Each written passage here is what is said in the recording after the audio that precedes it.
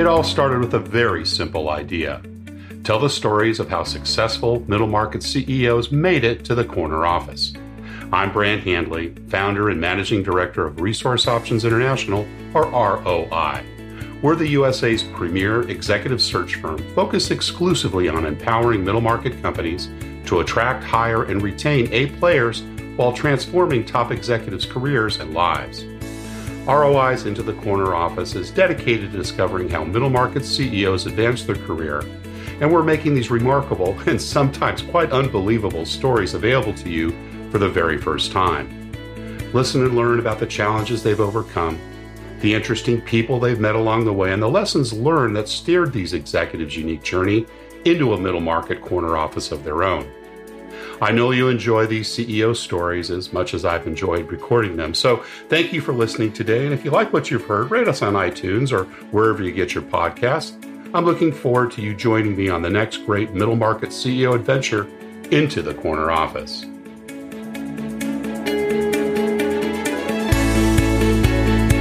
Today, my guest is Gigi Schweikert, Chief Executive Officer of Lightbridge Holdings Group. Gigi is responsible for all aspects of the company's strategy, leadership, governance, and operations, and was instrumental in creating and expanding the franchise systems to cover 7 states. Over the next 5 years, Gigi is preparing to triple the company's size, accelerating growth throughout the Mid-Atlantic region and beyond. She is an international thought leader advancing the quality of early education and childcare. With over 30 years of experience and 18 published books in 3 languages, Gigi has appeared on CBS, NBC, Fox, and the Wall Street Journal Lunch Hour News. Gigi enjoys reading, writing, and is proud of her greatest achievement, being mother to her 4 beautiful children. Gigi Schweikert, welcome into the corner office. Thank you so much for having me. I'm extremely excited to be in the corner office. And I'll tell you something funny is that it took me a year to actually physically move into the corner office. I was very happy in my own office, and we really actually do have a corner office. And the former CEO, who is chairman of the board, had moved out, and it took me a little bit and some encouragement to move over there. All right. Well, I'm glad to hear that and so excited to finally have a chance to chat with you too. And, we're going to talk about your career. I want to hear all the exciting things that are going on at Lightbridge Academy, but we like to start at the beginning. So tell us a little bit about your early family life, where you grew up, brothers and sisters, and what mom and dad did. Yeah, so great family life. And I grew up in North Carolina. That's where I was originally born. We moved around a bit. I am the oldest of 3 with 2 younger brothers. Right. And my parents were both teachers. And when I was born, they were living in a 1-room apartment. And my dad said, I've got to do something else to make a little bit more money to support this growing family. And so he went into the pharmaceutical industry and sales. And when he retired at age 55, he was vice president of government affairs. And so he did a great job at climbing that corporate ladder. It was an incredible role model for myself and my siblings. And so I've had the pleasure of growing up in North Carolina, living in Steamboat Springs, Colorado for a bit, living in New York City. But I've spent the majority of my life now living in beautiful, and I will say beautiful, New Jersey. It often gets a bad rap, but it's a gorgeous place to be. Yeah, fantastic. Well, let's get a little bit more detail about your home life. So you said you moved around a little bit. Did you spend your early formative years in elementary school in North Carolina, or did you move during that time of your life? So the formative years, I was in North Carolina for elementary, but I think the most difficult time that I had with moving was when my father made the jump from North Carolina to the corporate office here in New Jersey. And I happened to be a junior in high school at that time. And you can imagine how difficult that was for my dad in making that decision, and how difficult that was for me as a teen and a growing young adult to be very involved in my high school in so many different things, from student council to cheerleading to French National Honor Society, and having a nice group of friends, as well as having a guy that I was very keen on. And we moved mid-year. It was very hard for me. And I spent about 19 days actually at the new high school in New Jersey before I went back to North Carolina to complete my junior year. I would have been, do a little bit of bragging of myself, a valedictorian of Myers Park High School if I had graduated, but I'm probably going to be one of the one of the few CEOs that you've had on the show that doesn't have a high school diploma. So I moved from 11th grade into college, a small girls' college where I went into my first year of college. And so while I have my degrees from college, I do not have a high school diploma. So it was a difficult time, but it was one of great learning and one of great understanding of what it was like to really see things that were important to me and to be tenacious about what I wanted, even at the early age of 17. Right. So did you go back and live with family or relatives when you finished that last year? I did. So I ended up living with my best friend's family for a bit, and also with my grandmother, who wasn't too far from the high school, on the weekends. So it was a great opportunity to finish out that 11th grade year and then proceed into college after that summer. How nice to be able to have that opportunity. Well, there's no need to ask if you were a good student at school, because it sounds like you were. Tell us about some of those extracurricular activities. I know you mentioned quite a few. What did you enjoy the most? I pride myself on being a firstborn overachiever. So it's basically a personality disorder issue that I have. So I have a hard time kind of learning how to relax. But I did a lot of different activities. So I think one of the things that I'm proud of is that I had a very easy time kind of meshing with different groups. So while I could kind of hang out with what we called the jocks during that day and the nerds on the science side and math, because I loved that. And what was great about it is I really had a very inclusive opportunity for socialization and peer groups, even in high school. And that was a lovely opportunity for me, and one that served me really well when I got my first official job, so to speak, when I worked at the United Nations in New York City. And we can talk about that later because there's a bit of a gap of my life in between there. But I think keeping your eyes wide open to recognize that people have different interests and that generalizations of people based on those interests are not always correct, and that humans have so many more things that are similar about us than different about us when we really kind of peel back that onion. Yeah. Well, learning was obviously a very important part, given that both your parents were teachers, at least when they started out. Did you aspire to get into that at some point in time, or did that come later in life? I did, but they refused to let me. So what's interesting is that when I did go off to college, they wanted me to do something that was going to be a little bit more financially lucrative.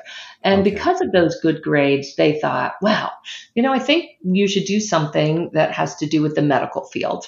I'll diverge here for just a second to share with you also that my mother refused to let me take typing at that time because she didn't want me to be a secretary.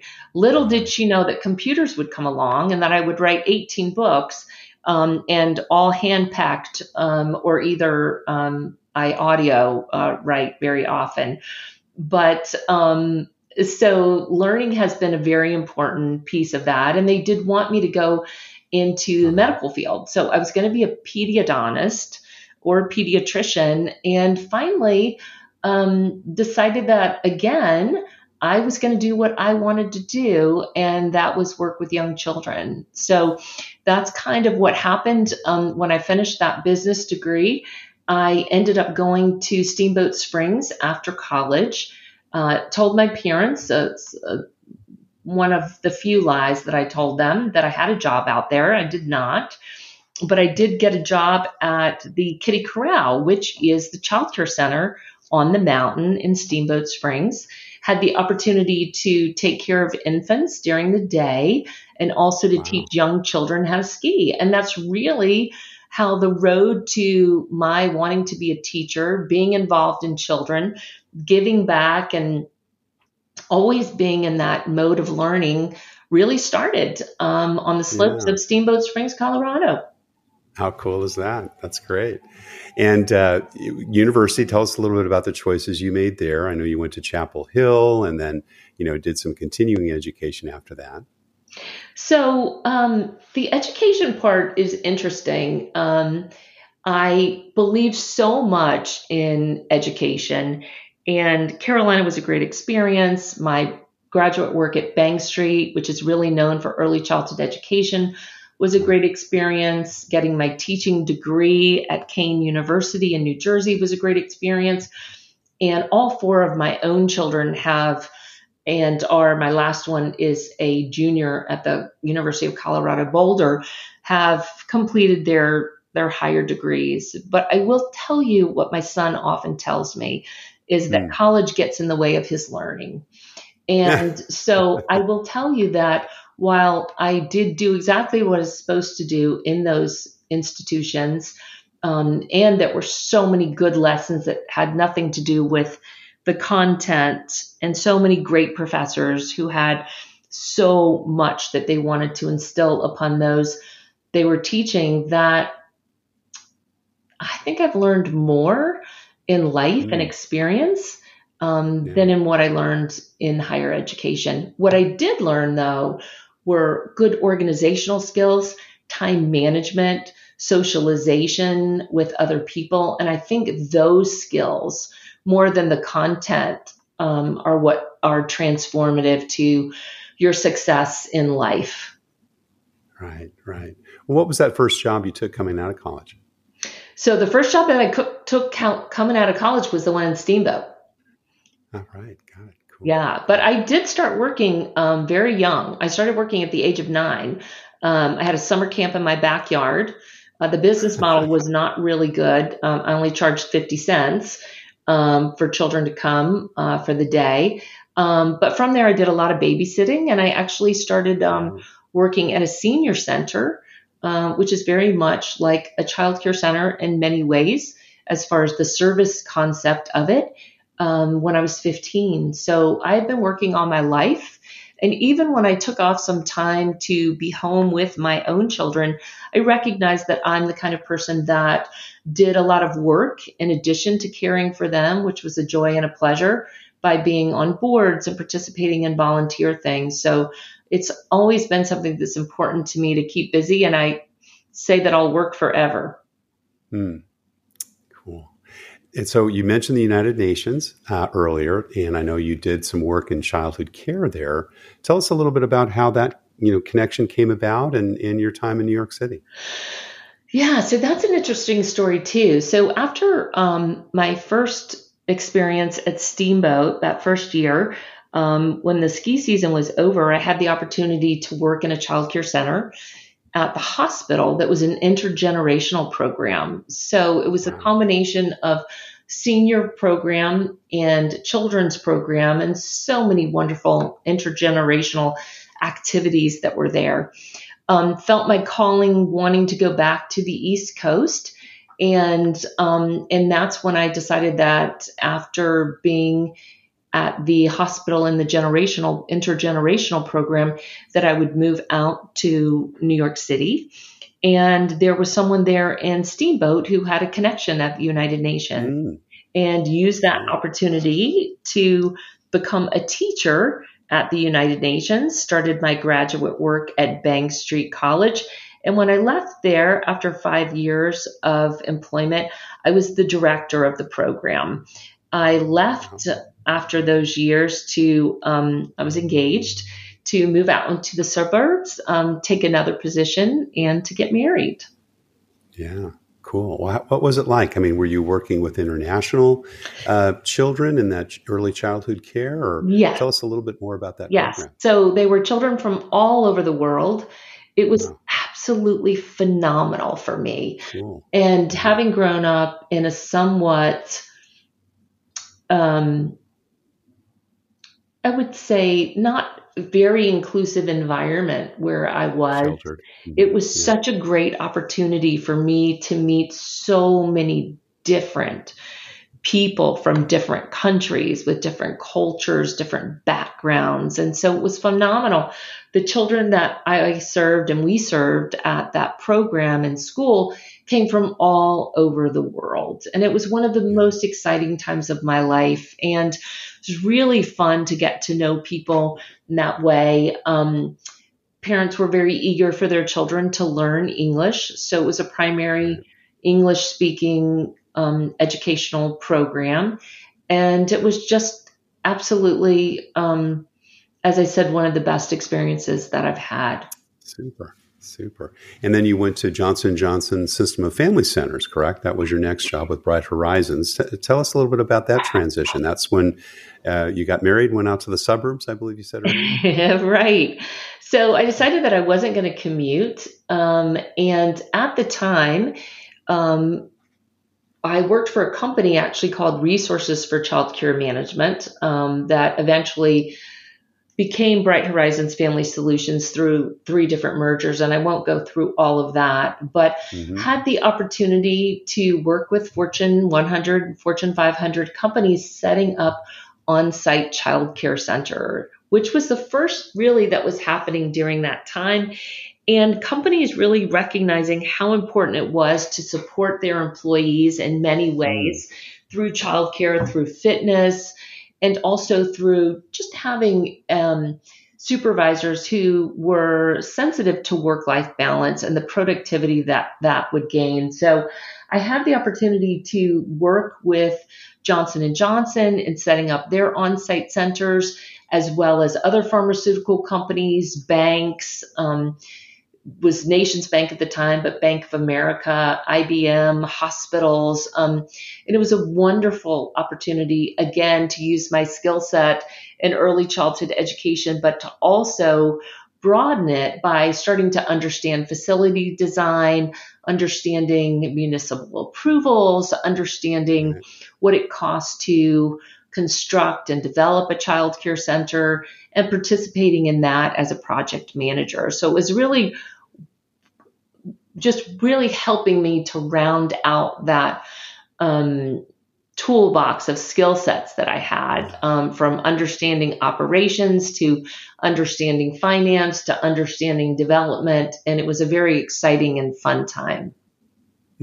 Fantastic. So let's, advance a little bit. I know that you had some time when you were doing keynote speaking and, did some writing and so forth on your own. Tell us a little bit about that transition before coming to Lightbridge. Yeah. So that transition, when I had my first child, it had taken me a few years to get pregnant. So we assumed that having the second child would take a few years as well. It did not. So my first 2 children are born just a year apart in the same month. And the third came along a couple years later. So when I had the first one, I went back to work full time. When I had the second, I went back part time. So I was still working in operations 3 days a week and then at home 2 days a week, which really, because of my personality and the demands of an operational job, meant that I was getting 3/5 of my pay and working full time.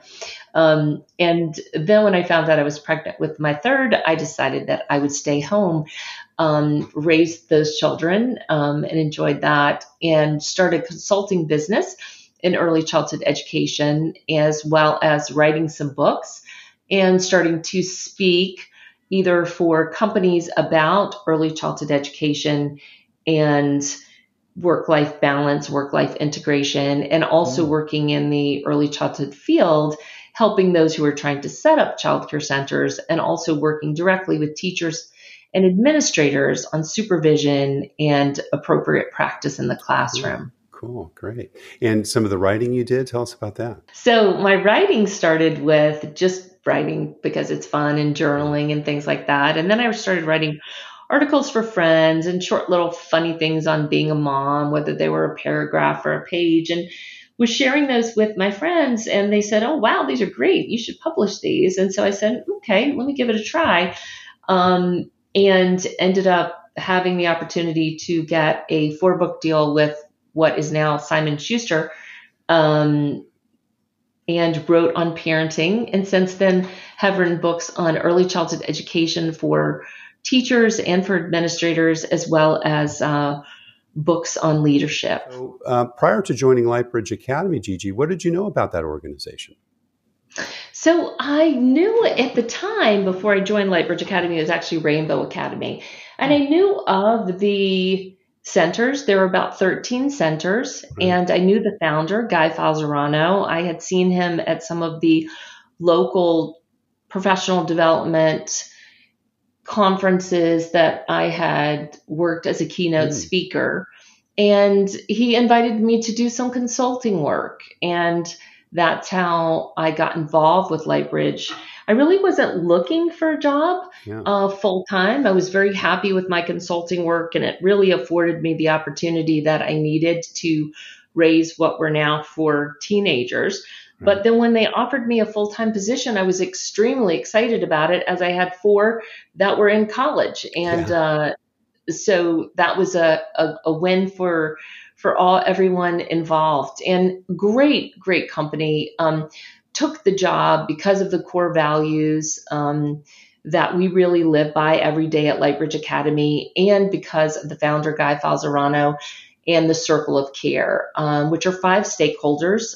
We're a franchise company, so it's the child in the middle, the community, the owners, the consumers, the parents, and the staff or employees. And I knew that it was a company of such care and such integrity that I would never be asked to compromise my integrity and what I feel is right for children and their families, and creating a supportive work environment for employees. And so with every decision that we have made in that company, it's been based on how it affects those stakeholders. And it has served us well, especially in times like COVID or any other time that's challenging, is to really push into your core values and to push into that circle of care. And that's what really impressed me about that company, and continues to impresses me. And at night keeps me up at thinking about it, because I want to make sure that as we grow and double the number of units that we have, that core value, that family feel, that circle of care remains intact on every level. And so while I feel very confident about our ability to grow, about our ability to replicate our proven model of success for early care and education for children and their parents, I want to make sure that we choose the right franchisees, that we partner with the right employees who share our vision and who share those core values, which are, I won't go through all of them, but they're so meaningful, that really care deeply about people. And caring deeply means that I'm going to tell you the great things, but I'm going to also care enough about you to tell you when I think you can improve to happiness. That if we're going to do this job, or you're going to be involved in this company as a vendor partner, that we're looking for people who want to be happy, who want to enjoy what they're doing, because you're with your work family more than you're with your regular family. And so I really, that's how I know about it and what I know about it and why I took the position. I love it. What's the current footprint today? How many academies are there? Yeah, so great question. 65 centers in 6 states. We're primarily in the Northeast, which is where we started, but we're branching out and have centers that are currently operating in North Carolina, in Virginia, in Tennessee. We'll be opening soon in Florida. We've awarded franchises in Texas and Ohio and Michigan. And so up and down the East Coast, and then kind of jumping over to Texas, and opportunistically we'll look at some other things in between. But basically that's where we're headed right now. What are the ages and grades that you serve? Such a good question, because in early childhood education, we are really working with children from 0 to 8 years is the true definition of early childhood education. During school holidays and in the summer, we're serving children up to age 12. But we can get children as early as 6 weeks in New Jersey. Parents are ready to transition back into the workforce. And so we really take the work that we do very seriously, from the point of care and health and safety, as well as the education of these children. Now, is it supplemental when they get to the grade school age, or is this a replacement for what they would normally do during grade school? So typically children will move on to a private, parochial, or public school kindergarten. And then, so when you're serving kids up to the age of 8, then it's in substitution for grammar school, correct? In other words, they wouldn't normally be also going to. Absolutely. So when there's a holiday during spring break or between Christmas and New Year, or over the summer, because parents don't just work 180 days a year, which is what the school system operates on, we're there to bridge that gap. Yeah. Awesome. Cool. Well, what do you look for when you're looking to hire the people in your organization, as well as the franchisees that you bring on board? Wow. So great questions. So let's go with the franchisee second, and let's start with the employee. The employees that we're looking for are happy people. We hire happy, and we train for skills. So we ask a lot of interesting questions in our interviews. Things like, if you were a superhero, what type of superhero would you want to be? Give us an example of how you've shown someone you really care for them. Tell us how someone could make you very, very happy and relaxed in a service experience, such as going to the bank, or being at a restaurant, or going to a hotel. And so we really want to hear how people innately feel and what their worldview is.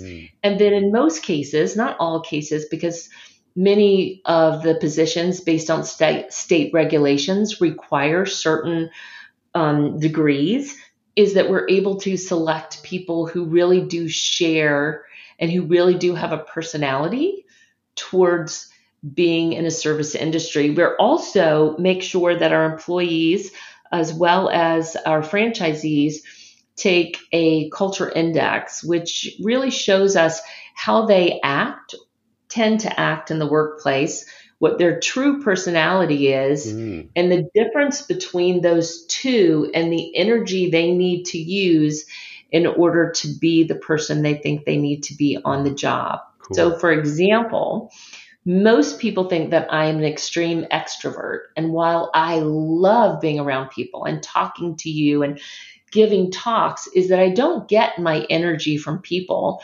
That tends to take my energy, and I need to go and recharge before I enter. But a true extrovert, like my daughter, my third daughter, gets her energy from being around people. So those are one of the things that we do beyond the hire happy, is to see what someone's really like, so that we can really build a team. If you can imagine trying to take care of children and having a group of children and a group of teachers in the same classroom, there are a lot of nonverbal cues that are happening between the teachers, the child, and the teacher. And so it's really important that we understand how those teachers work with other adults. So let me move to the second part of your question, which is the franchisee. So there's some tangible things that we're looking for in a franchisee. We're looking for their business acumen, as far as the ability to run a business, not necessarily childcare, but knowing how to run a business. And we're also looking for them to have a certain amount of net worth and a certain amount of liquid capital, so that they can open a business, whether they're going to get an SBA loan or a conventional loan or Benetrends, or even be able to use their own money to capitalize the endeavor of opening and running a childcare center. So those things, and obviously being in the location of where we're opening a center. But beyond that, and so those are two things that we look for first, is that we're looking for many of the things that we're looking for the employees. We're looking for people who can follow a process, because that's what a franchise model is. It's a proven process. And while we want continuous improvement and we really rely upon franchisees and employees to tell us how we can make that improvement, we also want them to be able to follow the process that we know works. We're also looking for those franchisees who believe in the core values of integrity, of happiness, of caring deeply, of delivering wow customer service. And most importantly, we're looking for people who believe that their why is the service industry, that their why is caring for children.